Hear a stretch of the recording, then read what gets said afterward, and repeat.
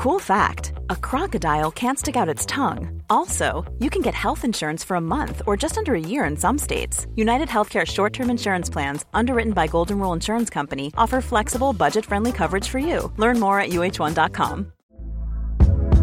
Hey there, it's Michelle Norris. I'm host of a podcast called Your Mama's Kitchen. When I travel, I'm usually looking for a way to find a taste of home when I'm not at home. And one of the things I love to do when I am at home is entertain. And Airbnb allows me to do that. When I was in California recently, I rented a house that had a great kitchen. And when we were sitting around the table, we're all thinking, we're in someone else's house. Someone could be in all of our homes as well.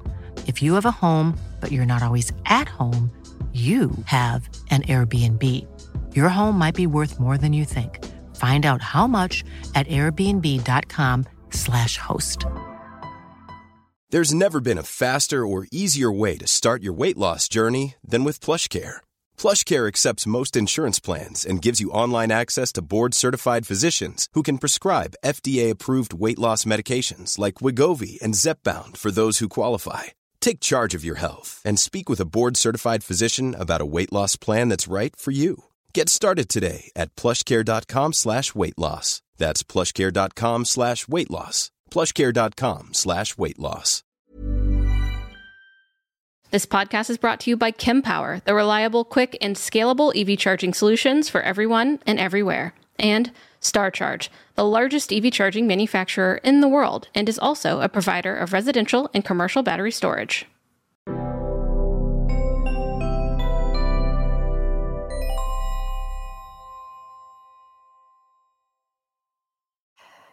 Hello, and welcome back to the Out of Spec podcast. I'm your host, Francie. Thank you for plugging in with us today to cover a story of a very capable EV and couple. I am lucky to be joined by Grant and Felicia today to talk all about their 3,000-mile road trip in their ID.4. And on top of that, they did it all the while towing a camper trailer. So thank you both for joining me today. It's great to have you, and I can't wait to learn more about your road trip, what you learned along the way, and your experience, and most importantly, if you would recommend it to someone else. So thank you for joining me. Yeah, happy to be on. Thank you so much for having us. Of course. So EV ownership and being convinced to go electric tends to come with a lot of good questions, especially considering the efficiency and the capabilities of an EV to make sure that you can do all that you want to do with your EV once you have it, all the things you were doing before or dreams that you want to do in the future. And we've covered a lot of road trip stories and documented that you can clearly, definitely make a road trip with EVs. It was harder 10 years ago, 5 years ago, but it's getting easier and easier. And as we know, we've done them. And it may look a bit different to the road trips with those gas-powered cars, but that's okay. It's kind of a learning curve that we have to embrace at this point. So Grant and Felicia, I'd love to know, why did you decide to, first off, actually, why don't you tell me the impetus of, this story. So you have an ID.4, you decide to hook it up to a camper trailer and go 3,000 miles. Why? Do you want to talk about your Subaru first? Because that's actually one of the reasons why we bought the ID.4 in the first place. So I had a Subaru Outback that I had for about 3 years, and we did one road trip across the country with it. We didn't have a trailer at the time, but we definitely racked up some miles on it. Nothing too crazy, but then we got our Scamp, which is a small fiberglass trailer. It's about 13 feet, very lightweight, and we knew that my Subaru would tow with it. It just barely towed with it. And then there's some issues that started happening with the car. So we decided, before this is more money than we're willing to spend on it for fixing it, why don't we just look into EVs? We were living in California at the time. It seemed like decision that made sense. Gas prices were crazy high. So I think they were like, $6.50 near us at the time? As high as like $7.10 in California. Yeah. Oh my goodness. But so the transmission was like on the fritz, not doing well. It only had like 135,000 miles on it. And we were talking to a mechanic about CVT transmissions and just how unreliable they are, even though our trailer's only 1,500 pounds and its towing capacity was 2,800. Honestly, I think the car was probably already going to start having some issues on its own, but then starting to tow with the trailer probably only exacerbated that. So we started looking into a lot of options. Plug-in hybrids were like kind of the first option that we looked at, because we're like, all right, we can do most of our daily road trips or like daily commuting if we need to commute all electric. And then if we're doing road trips, we'll know that we at least aren't going to get stranded, and it'll be a whole lot simpler, at least with where the charging infrastructure was at. But with the plug-in hybrids we looked at, a lot of them, we felt like we could be taking a risk with towing just because there also wasn't that much precedent with it. And we started. They were a lot more expensive. That's true. Yeah, like the Highlander, that was out of our price range for sure. And then there weren't really any tax incentives on that versus the electric vehicle, which we definitely took advantage of when we got the EV. Yeah. So, I mean, I have a Subaru too. I have a Subaru Outback. So I've loved it. But then now I have the company car, which is a VinFast VF8. I don't know if you've heard of those, but it's a EV automaker out of Vietnam. They're like, we're trying them out. They're a little mysterious. So I get to have the long time. It's holding up really well. I mean, I call her a she. She runs, which is the bottom line, of course. But right after we got her on a long-term lease, 3 years out of North Carolina, and then immediately I drove her back to Tennessee, 800 miles, and drives great. There's some buggy things with the software, but overall the hardware in the car seems to drive well. But of course it's not the most efficient, and we'll get into that too, is like efficiency and stuff. But it sounds like you were ready to make a change.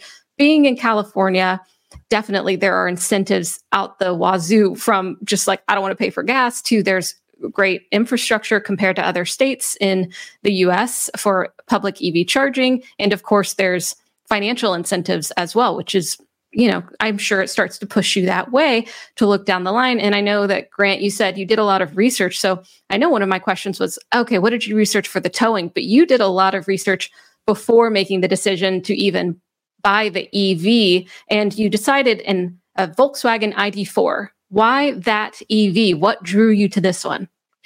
Yeah, that's a good question. It took a lot of research. Honestly, I think so we already had our Scamp. That's one thing to know. And at the time, we were actually considering, do we sell it and we just buy something that's smaller and more economical and just like go back to tent camping?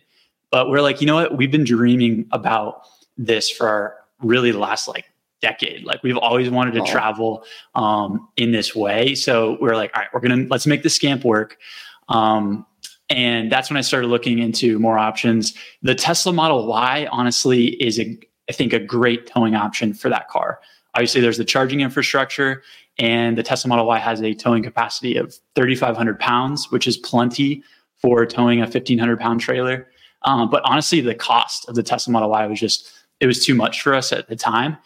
And that's why we shifted over to looking at the ID.4, which has a towing capacity. At least we have the rear-wheel drive version, which the 2023 has a 2,200-pound towing capacity. So kind of really just enough for us to feel comfortable with towing the Scamp.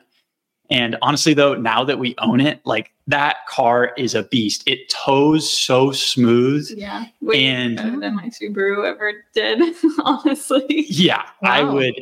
And I remember we got in the car with a family friend, actually, who was towing an RV or a camper trailer with their Chevy Suburban.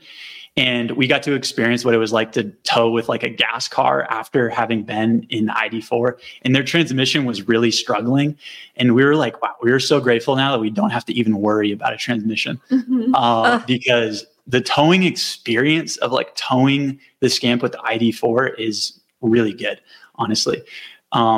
We should talk about range and charging when that time comes. But honestly, as far as the capability of towing, that's why we narrowed in on the ID.4. And then we were calculating just our month-to-month costs for it. And I think all in with insurance, having the car leased, it ends up being around $550 to $600 a month. And this is a car that we share. So it's pretty economical. And we calculated that even if we were just to keep the Subaru for its further lifetime, the monthly cost with gas, with insurance, with maintenance would come out to a similar cost. So at that point where there was like price parity and then also like a ton of other reasons as well, it kind of made sense. Mm-hmm. I see. It seems like you were laying out the options and really putting thought into it, which I think is something that a lot of people, you had the motivation behind it. Sometimes people don't have like all the analytical stuff in their brain. They don't have all the Excel sheets, but when you can put it down on paper, it can really make sense that electric is a really great option, whether it's cost savings into the future or the tax incentives, but also, of course, when you're considering the capabilities of what you want to do, if you want to be on the road in tow, that factors in as well. And that adds a new complexity to it. But yeah, so you have this camper that's 1,500 pounds, you said, and then the ID.4 was able to tow that and a bit more. And then you chose the rear wheel drive option. Can you tell me why that was your selection?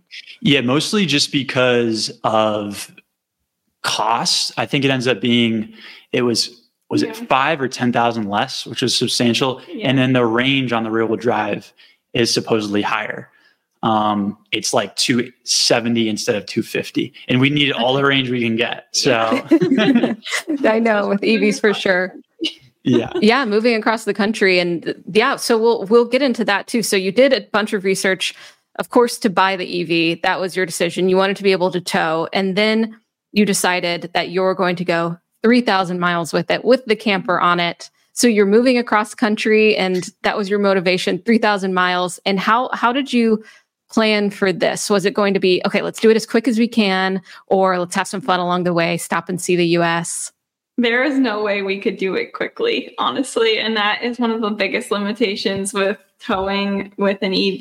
You're just going to have to be patient right now. I mean, finding chargers is a little bit challenging, easier than it ever was, but still a work in progress. And then just to conserve range, we had to go a little slower and we were towing. So definitely take your time with it. If you are going to tow, don't be in a rush. That was like our number one rule when we went on this road trip. We were like, if we're in a rush, it's just going to make our experience miserable. So we were like, we're just going to take our time.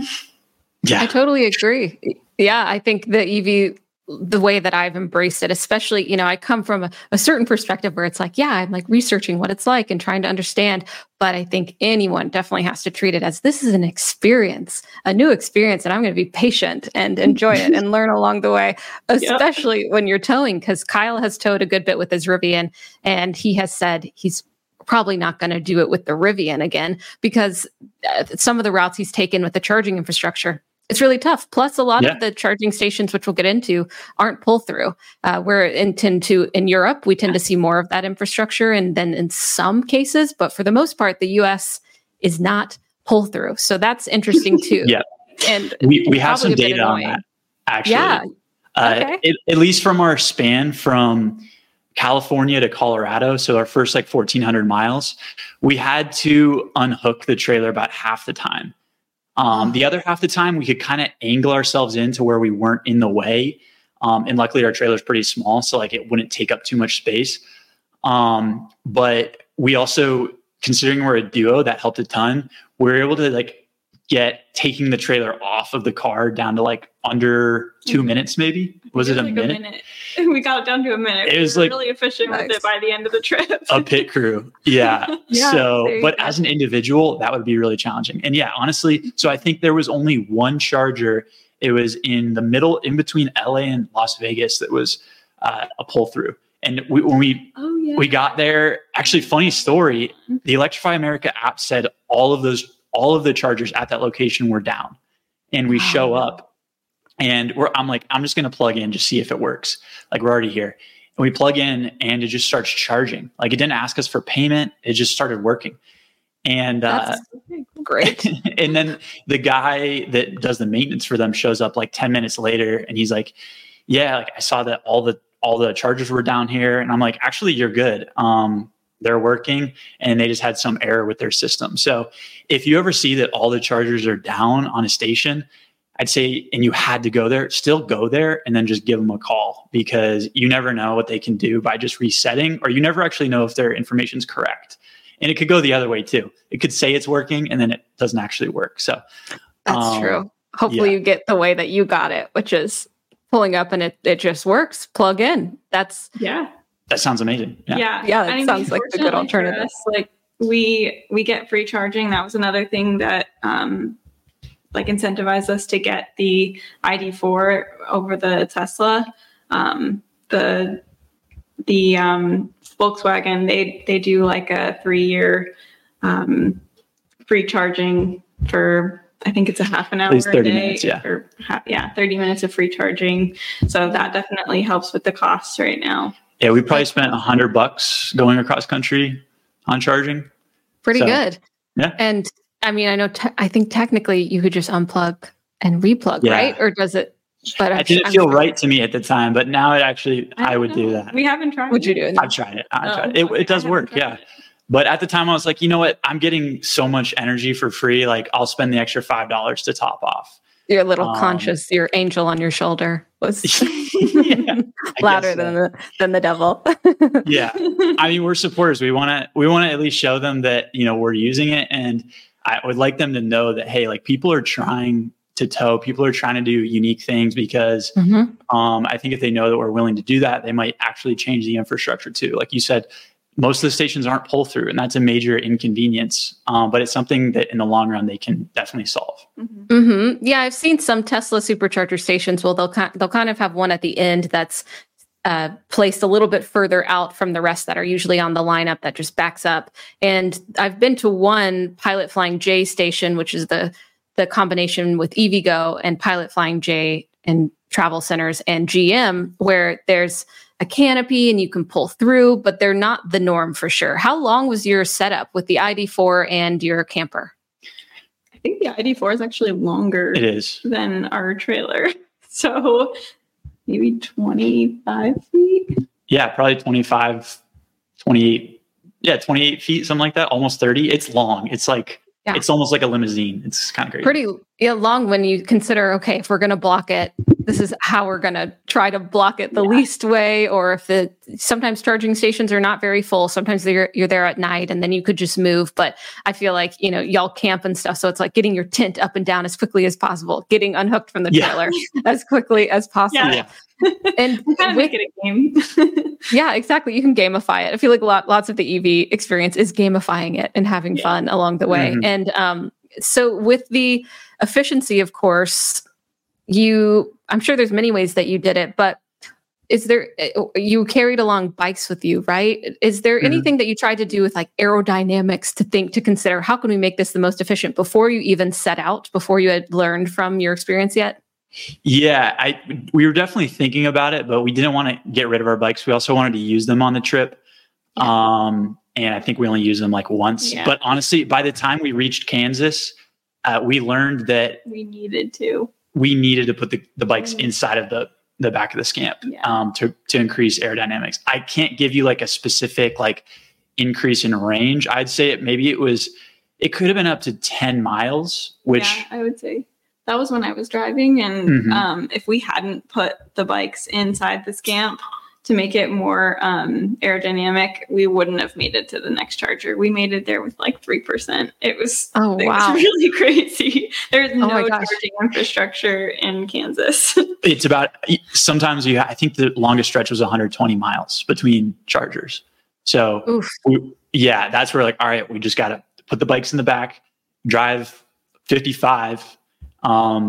And so I'd say in terms of aerodynamics, the biggest thing we were thinking about was speed. And I read an article of this guy who had an ID.4 and he was able to tow 3 different size trailers with it, and calculate the different, efficiencies at different speeds.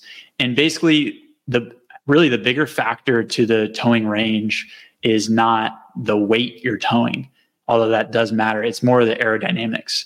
So if you can drive slower, that extends your range, which might sound logical, but like it is substantial. The difference in range you get when you're driving 45 miles per hour versus when you're driving 75 or 60. Yeah. We just couldn't have done it at 70 miles an hour. I'd say that's another drawback to the, EV road tripping. Grant is a very conservative driver, I wouldn't say I'm a speed demon, but I definitely drive faster than Grant. So and fast. like it did get frustrating at times to have to conserve my speed, knowing that if I drove too fast, we weren't going to make it to the next charger.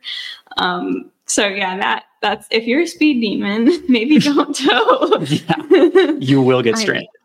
Exactly. Yeah, I know when learning that, of course, like you were saying, Grant, it's kind of sounds intuitive that you slow down, you get more range, but also sometimes my brain is like, but I don't get it. I don't really get it. But of course it extends it, but that is part of it. You have to slow down a good bit. So when I'm sure you experienced the ID.4 efficiency without the trailer, and then you added on the trailer. So can you tell me a little bit more about maybe what the efficiency was, just ID.4 cruising around? I don't know if you did a road trip in it before you just went on 3,000 mile. Maybe you just sent it with the camper. And then no, we tested it once. Okay. Once.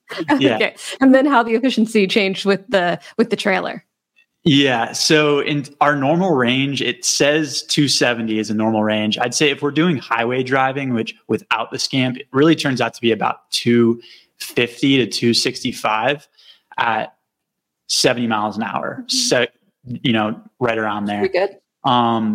When we tow with the Scamp, I'd say the really generous, like if we're driving 50 miles an hour, 55, we can get 150 miles of range. But if we're driving faster and we've got the bikes on the back, it could go down to 110. And then you also have to factor in temperature. So we did it it was October, and most of the time it was pretty favorable, like 55 to 65 degrees. But if it was warmer, I think we would have gotten a little bit better of range. If it was colder though, like if we were to do it in the winter, since the ID.4 is, at least the one we have, it doesn't have a heat pump, that would further lower the range. So the way I think about it is kind of like, we really enjoy running and biking and stuff like that. Like when you run, you kind of know like how far you can go, how fast you can go. And you kind of have to think about that when you're starting your run. Like, I'm going to run 7 miles a day. I can't sprint the whole thing. And honestly, like that car, I almost feel like you have to be kind of in tune with it, almost like you'd be in tune with your body on like a longer run, because the computer is not smart enough yet, the software, to know exactly how much range you're going to get in the next segment of the trip. Because at least the way the Volkswagen software works right now is, they don't really know that we're towing. And they also don't know that, what the next 100 miles is going to look like in terms of elevation and things of that nature. I know Tesla's gotten better at that, but again, like we're towing a camper, so we're the exception. So I would not trust the range setting that the car would say at the time. So what we would do is like try to map it out in terms of what the elevation was going to look like and the distance. I remember in Kansas one day, even thinking about wind speed and wind direction. Which that's like way too many factors for, a normal person to want to think about. Yes. If you're just trying to go on a road trip. So you really have to do some, like, if you're going to try this, you can do it 100%. But like, if you do some trial trips before you do a big trip, it really helps you kind of like know your car and know what it's capable of. Yeah. This is not for the average person either. I would say like Grant and we like to try different stuff, and this isn't something that I think like the average person wants to do. And we get it. Like it is a little bit weird. Yeah.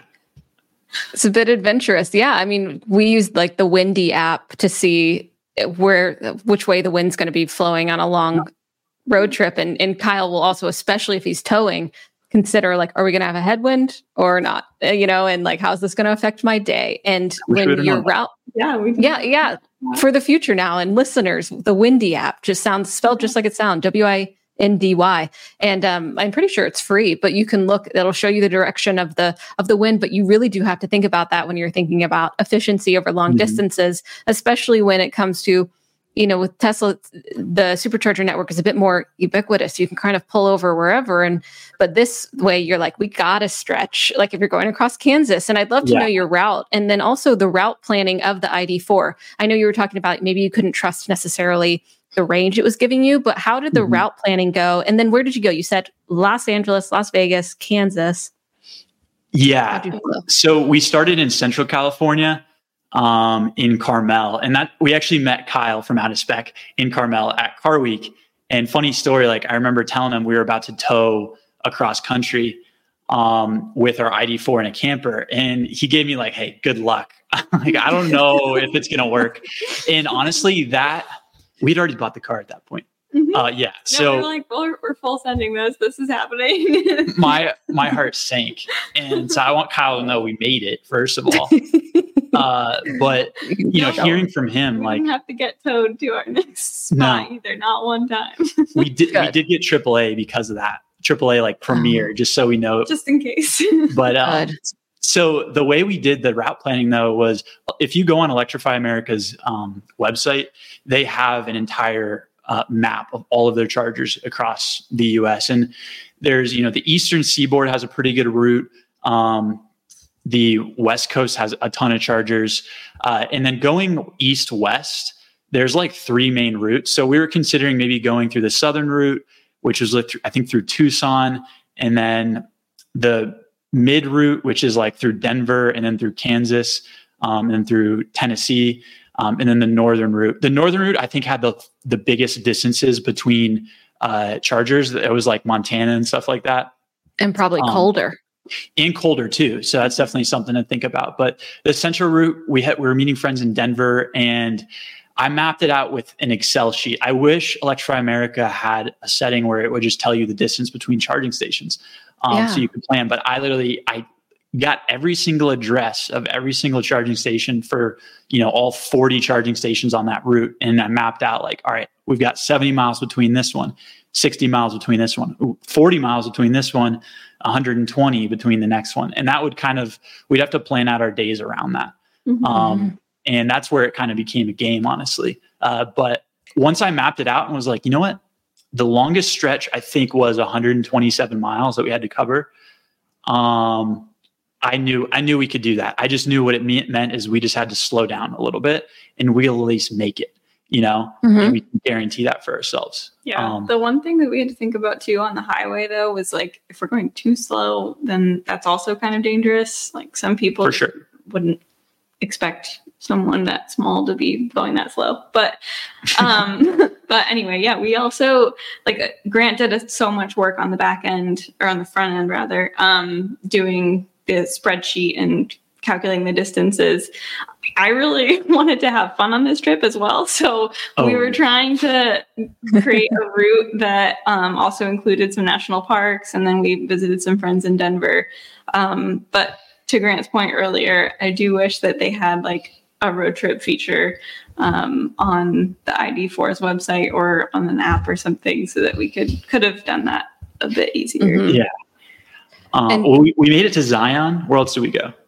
Zion National Park.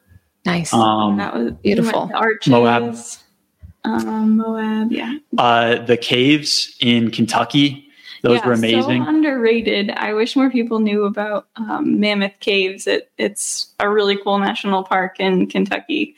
So writing that down. Oh yeah. If you're on the East Coast, it definitely is a nice spot. But I think so. The trip took us 14 days, right? Or 12. 12 days. I'd say only 3. I think 4 of the days were really like exploration, like hanging out with friends days. Yeah. And then the other 3 days where we like barely drove. We have one day we didn't drive at all. Yeah. We had 0 mile days, which were great. And then, so I would say there was more, this was a 14-day road trip or 12-day road trip, but 70% of it was driving and, showing up to the campsite and hanging out. And 30% of it was actually exploring. And that, that's the case though, if you're ever going to do a cross-country road trip, if you're in a gas car or a plug-in hybrid or an electric car, is that like you spend a lot of time driving. And I will say the comparison though, we drove across the country from, was it North Carolina to California? And we did that trip in my Subaru in 3 days. Yeah. We also had 16-hour days. No time for exploring, but I think if we had done like the 70-30 rule that we had just done, it probably would have taken us 5 days in a regular car without towing anything. So yeah, it definitely took us longer. I wouldn't do it any other way at this point, but it does take a little while. It does. Did you usually charge up? It sounds like you probably showed up at a low state of charge to the chargers. What did you usually charge up to? Enough to have a, safe buffer to get to the next spot? Or did you always go to like 90? What was it? If we had a big gap to hit, like over 100 miles, we'd usually just go to 100%, which ideally we don't want to do because we know it's not good for battery health. But at the time it was necessary. And if we had like a 70-mile stretch in between chargers, we knew that we could, first of all, we could up our speed. We could go like 65, 70, 75 and only leave with like 80% charge and still get to the next charging station with plenty of buffer.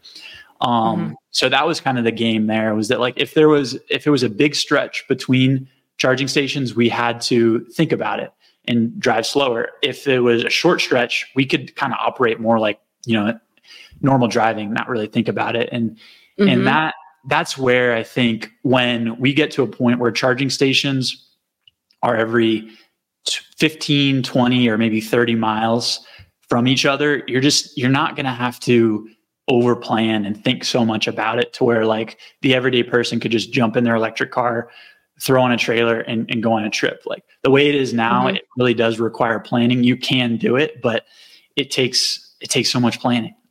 Yeah, it does. And then Felicia would be able to drive at the speeds that I like to, which is a bit faster on the roads. Yeah. And I'm hoping to see more corridors filled, because with Electrify America stations and EVgo stations, they're placed where, they will be utilized, where they will make some money back at grocery stores and shopping malls and all that stuff in cities. But along the highways, it's going to be, like you're saying, really important to have just tens of miles between them so you can pull off like a gas station.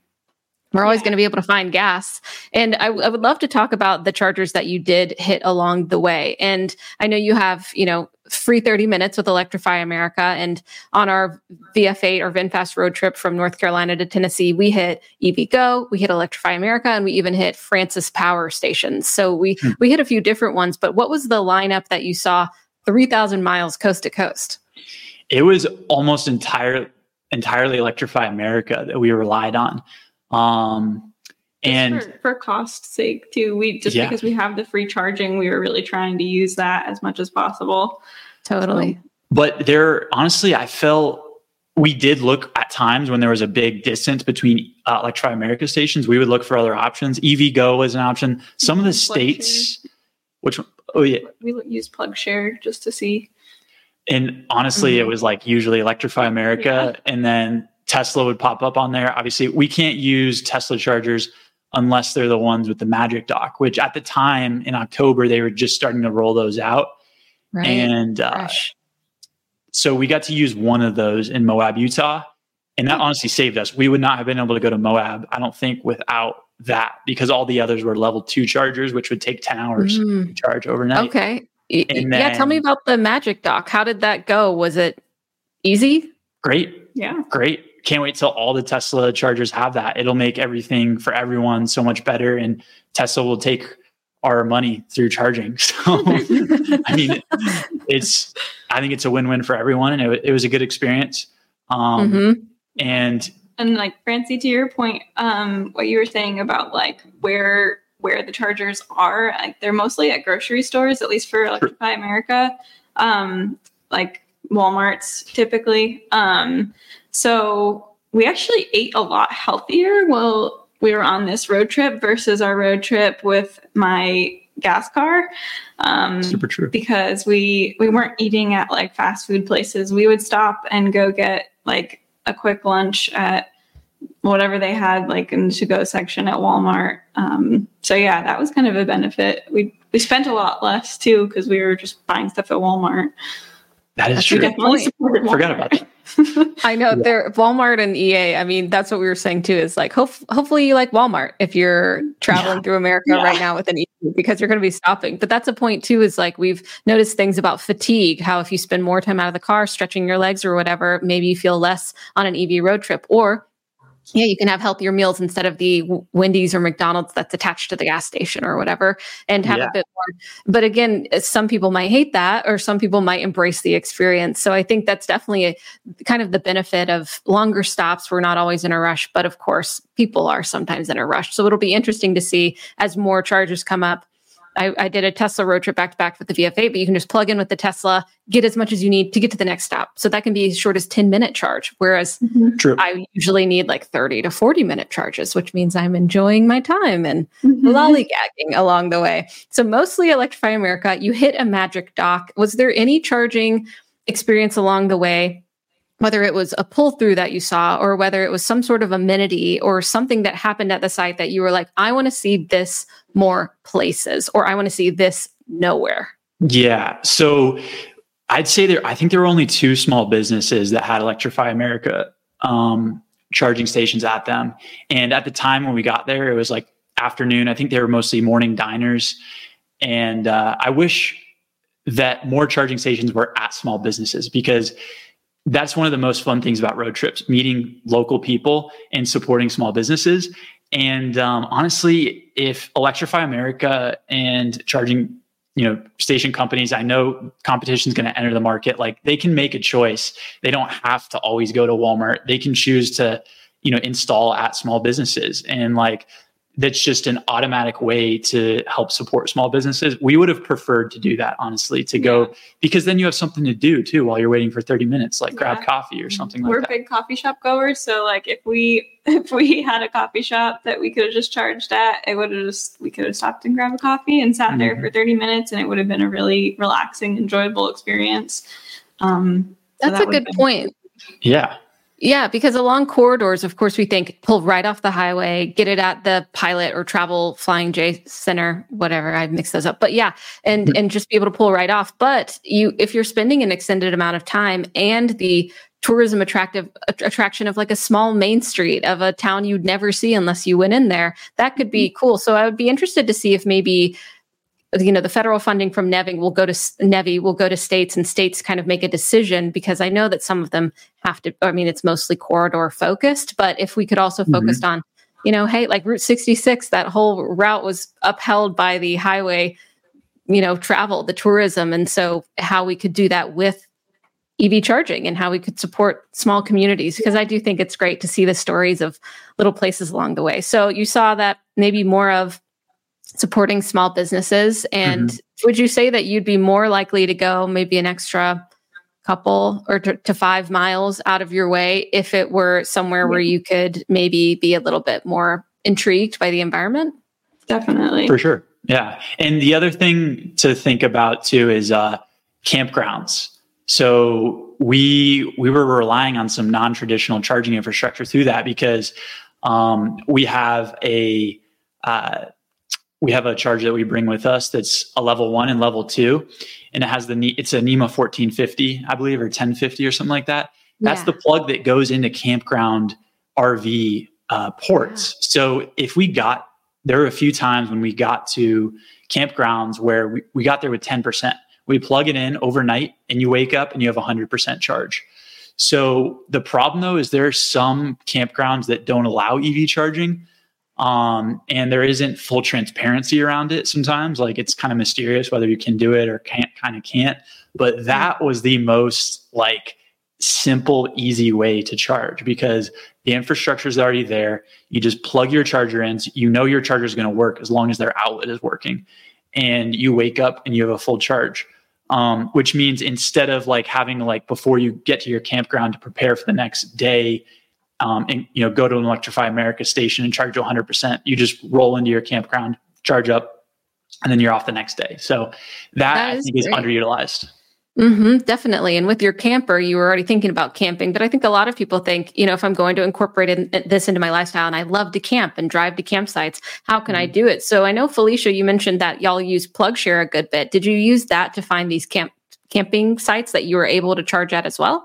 Or what did you use? So I'm not sure they're really, they don't show up on the I think it was one time. There were a few times where I looked where there were some PlugShare, like points of interest chargers that were at campsites, but like there wasn't a ton of people using them. And also like I felt more comfortable if I called the owner and asked if it was okay. So I don't think campsites are really knowledgeable yet that they can add themselves a plug share, and it can be a way for them to bring in additional revenue. Issue. So if more campsite owners that are aware of that, some of them are going to want to keep that out, maybe because their grid can't handle it. But if you can handle it, I'd say, let the electric car people come in, because they're going to pay for a campsite, and they're going to bring their business with you. So yeah, that's a good point. Yeah, definitely take advantage of that. I wonder what kind of incentives there would be for that as well. Are all the millennials now coming on and buying campsites and making them awesome? Like, think about the EV charging. We've thought about it. Yeah, I bet you have. So, of course, we're talking about the efficiency and everything, but also in the ID.4, you're 3,000 miles. What is the comfort of it? What are there things that you would recommend the ID.4, just like sitting in it and the practicality of that EV? So long. I'm trying to think if there's anything. It was generally a very comfortable experience. We do have a bit of an issue with the ID.4's entertainment system, and I think this has been a complaint of many of the owners, but it just gets a little buggy sometimes. Like the CarPlay doesn't always connect to Grant's phone. It favors mine. It always connects to hers, not mine. And then like the other apps get a little bit buggy sometimes. Yeah. I also really love that we've driven one Tesla, or maybe two, and I really love the feature that it has on there where it tells you how many more miles you have until you're empty, and at what speed it will like maximize that range. And it's something that ID.4 doesn't have. I wish it did. It does. It's just not reliable. So you shouldn't trust it.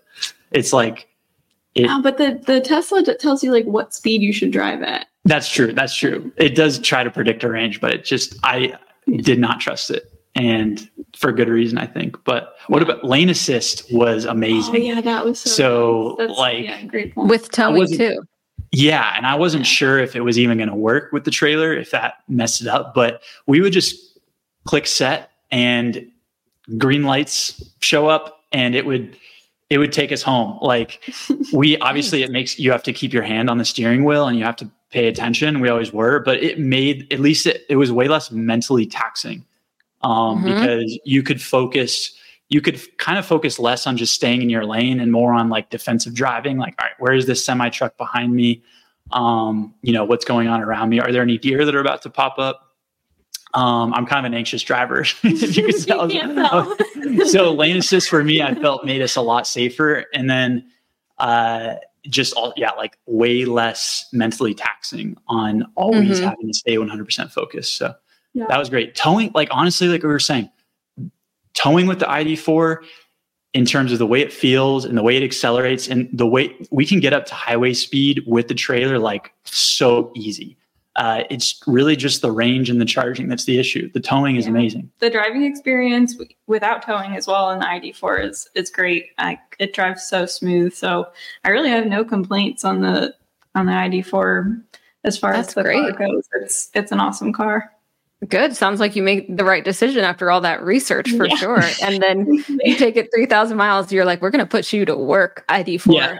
And when you made it to the end after the 3,000 miles, you camped along the way, you saw friends, you experienced the real life of public charging infrastructure and road tripping an EV, towing, a trailer, the whole big experience. How did it feel at the end of 3,000 miles? I was so grateful that we made it. Yeah, we were like, oh my gosh, we actually did it. We made it from one beach to the other beach, at one coast to the other. Nice. That was super rewarding. I give so much credit to Grant because he did a lot of the research to get us there, and he was very patient. So are you though. If we weren't both patient going into it, like that it could have been a failure, like big time. I don't know. We're still together, luckily. I think the trip kind of strengthened our relationship because we just had to be on the same page about a lot of things and be patient with each other. But also what I will say is like, we were ready to be done It was 12 days straight. It was a lot. And we've kind of it's been 3 or 4 months since then. We haven't done any trips since then. And what I will say is that like, I wouldn't ever do that trip that we did for fun. Like, I think the way this setup shines is like, if you have a family campsite that's 30 or 40 miles away from your house, and you want to go there on a weekend, it's like a great way to do that. It's economical. It's more sustainable. It is also convenient. You can go there and back all in one charge.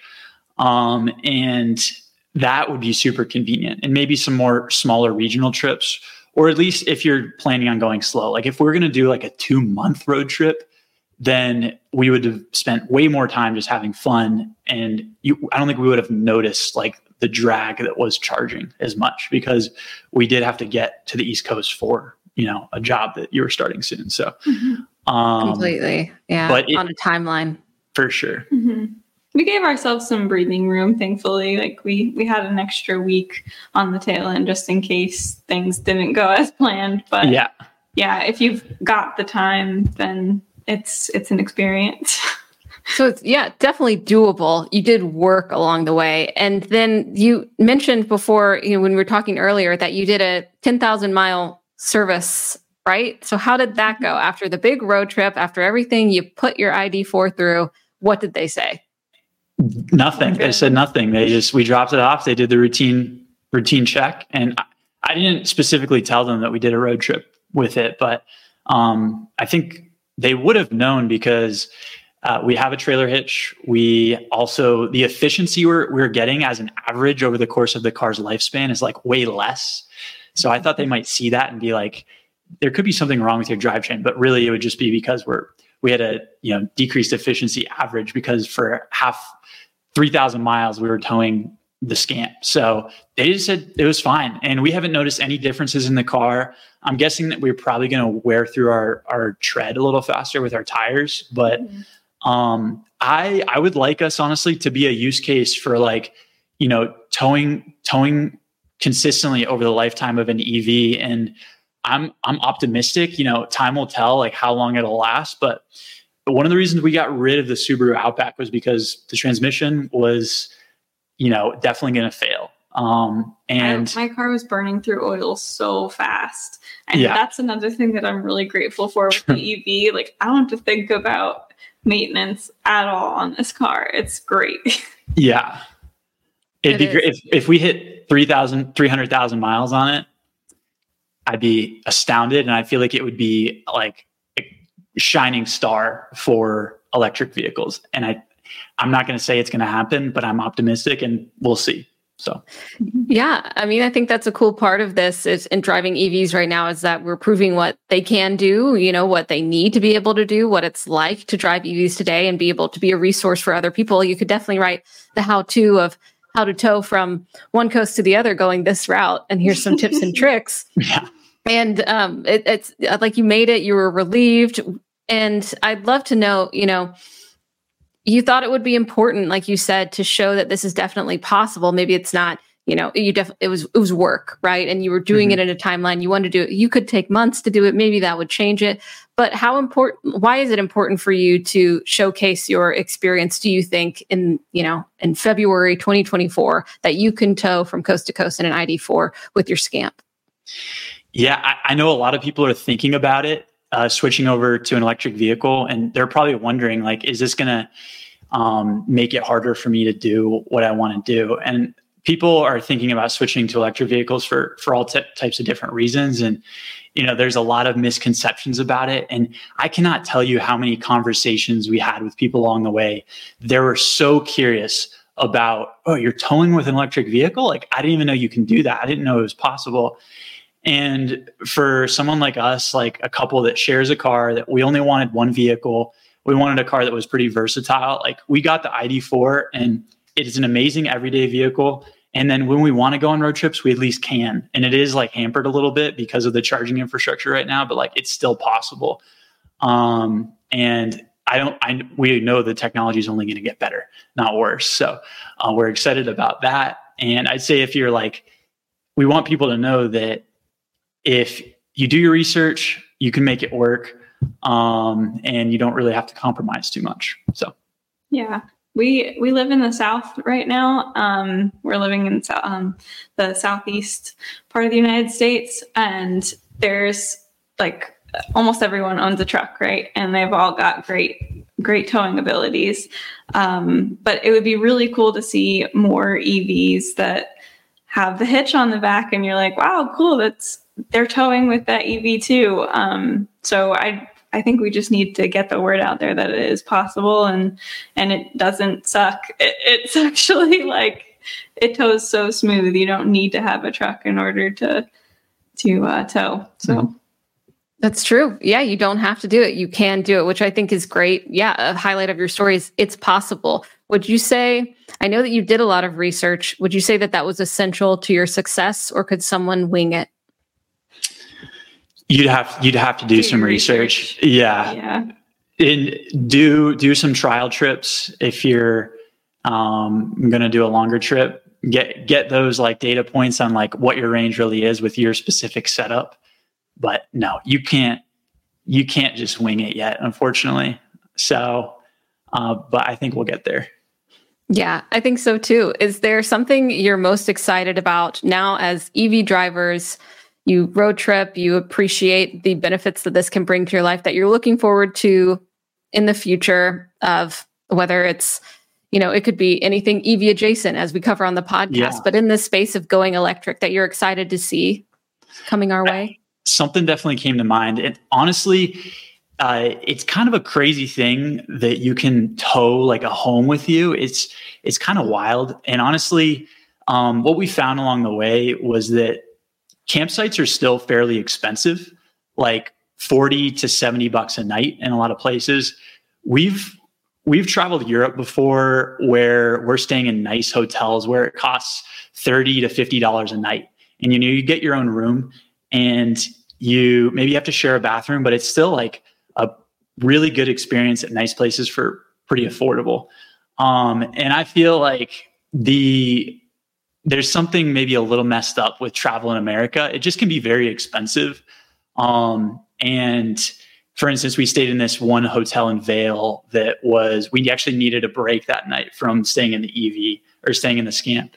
I think it was like $300 to stay that one night. But we realized our hotel was like 500 square feet, which is kind of massive for a hotel. It was like just one room, 10 of our Scamps. You know what I mean? Like one bed. All we really want when we're traveling is like a nice place to sleep, honestly, at least for someone like us. And a shower. Yeah. We definitely need a shower. We built our own shower in our trailer, which is a whole nother story. Yeah. Yeah. Nice. So, I think though that if there were more affordable, like lodging options that were simple, it would free up you wouldn't feel like there's a requirement to bring your home with you, and we passed by a ton of these RVs on the highway they're so massive, like 10 times bigger than our Scamp. They're like, that is a house, right? So I just feel like there's something weird a little bit in the travel setup in America. I love to have that as an option, the Scamp and the ID.4. We can bring it literally wherever. We can go to national forests, but a really cool thing that I'm looking out for is like the Aptera solar charging car. It's really lightweight. Theoretically, if it charges on solar and it's efficient enough, you'd never have to plug it in. Traveling like light with that and then staying in like smaller accommodations that are more affordable would be a really nice option. I feel like that would be easier, more fun, but I just don't think that those cheaper accommodations exist, honestly, out there. We're also very excited about the ID Buzz or the ID Buzz. The ID Buzz. Me too. Shout out to Volkswagen. We'd love to experience that. yeah. Honestly, we'll experiment with it. Yeah. We'll podcast on it. I'm so excited they're doing that. Yeah, that is my dream EV. So I've been talking about that a lot lately. I'm like, it's perfect. And for this kind of thing where, you make a good point, Grant, that getting out there and traveling can be so expensive, and not everyone wants to camp at a free BLM site because also camping gear costs money. But being able to stay at affordable, but not, crapshoots of motels or whatever. If you want to see the country, would be really cool. So I totally see that. And then of course, you speak to Aptera and this incredible technology that we hope to see the potential really realized there. And, we've been asking, how can solar really play a difference in how we get around and in transportation? And it's a tough nut to crack, but they're really working on it. And hopefully we can see something from Aptera that is real soon. Looking forward to that for sure. And then the VW ID Buzz, Felicia. Yeah, that is truly my dream. I would love to go to all 50 states. And that one, we so much in the EV space, we talk about like 0 to 60 efficiency technology, but with the VW ID Buzz, it's like, this is the lifestyle. I'm going to take my time and see the world and really embrace that experience that we were talking about. So I really appreciate y'all reaching out to share this experience, because I do think it's important. A lot of people say, hey, that won't fit my lifestyle. And then they even, so if they're looking for towing, they're like, oh, I got to look for trucks. Maybe you do, depending on what you're towing all the time, but you can do it in the VW ID.4. Yeah. Y'all prove. You can. We're proof. Mm-hmm. Would you do it again the other way? We're not going to, but if we had to, we would. So if you had to, you could. I mean, this is our only car. So sometimes you don't have an option. We probably would if we had to. We'd just do our research all over again. Amazing. And would you recommend the VW ID.4 to people if they are looking for an EV? Yeah, definitely. Yeah. Nice. It's a good car. Yeah. Love it. Are you thinking of ever growing the lineup anymore? Would it be EV, or do you think you'd go back to something like your Super Outback? We've thought about this a little bit, and I think that, I don't know, we'd have to talk about it more, but it is nice to have the option with like a hybrid where you can do a quick road trip. Like if you're in a rush to get somewhere, the charging just isn't fast right now. So if you're never in a rush to get anywhere, then get a second EV. But sometimes we're in a rush, and the gas cars are nice, but there's also there's a lot to consider when you're getting a gas car. So I'd prefer to get another EV if we got another one, but we'd have to think about it a little bit. Yeah, plug-in hybrid, where I'd say right now is like so if someone didn't want to get the VW ID.4 and they just wanted to go plug-in hybrid to start, the Toyota RAV4 Prime is kind of a mouthful, but it's the plug-in hybrid, which is you can drive it for 40 miles on electricity, and then after that you have a gas car basically. That would be a really good option for people that have like a small camper trailer and wanted to tow. But when we looked in that though, the cost of that was actually way higher. I think it was like starting at $45,000 with no tax credits, at least for us at the time. And the ID.4 was actually a whole lot cheaper. So we've thought about it, but we know the trajectory of where charging is heading and is getting better and better. We all have to come together and continue to make it better. But I have a feeling that we probably won't go back again. I don't think so. Especially with everything starting to get better, it just keeps improving. So I don't anticipate we'll need to go back by the time we get a second car. Hope not. Nice. Yeah, you're going to be able to compare what you experienced over your 3,000 miles to the future as we see it just unfold, and hopefully get better and better. I'm really excited to see how the charging infrastructure comes out, the technology of the cars to be able to maybe charge more efficiency, and the chargers to deliver a greater charging curve, charging peak, and just help more people embrace the electric lifestyle, as well as affordability of EVs, which looks like you found a pretty good deal with the ID.4. So I'm happy for y'all, and I'm glad you made it. And now you've been resting at your endpoint and sharing your story, which I really appreciate. And I think our audience appreciates too, just the reality of owning an EV and towing with it too. I think that's definitely a question for people. What are the capabilities? But it's possible. So thank you so much for coming on to the Out of Spec podcast, Grant and Felicia. Thank you. Thanks, Francie. Yeah, it was fun. Of course. And if do y'all have anything that you would like people to follow, your electric story, or are you just going around sharing it as? Yeah, so we're kind of using other people's platforms to get it out there. We did a video with TFL, the Fast Lane EV, with Nathan there. We're doing this video with you. I'll comment down below when you post this on YouTube And if people want to ask specific questions, I'm happy to answer them there. Hopefully if someone's like really thinking about doing this, but they have those final questions, like think of us as a resource. So you can find me there in the comments or on Twitter as well at Grant Talek, which you could add that to the YouTube description or something like that. And I'll definitely, they reach out to me. I'll give them a response.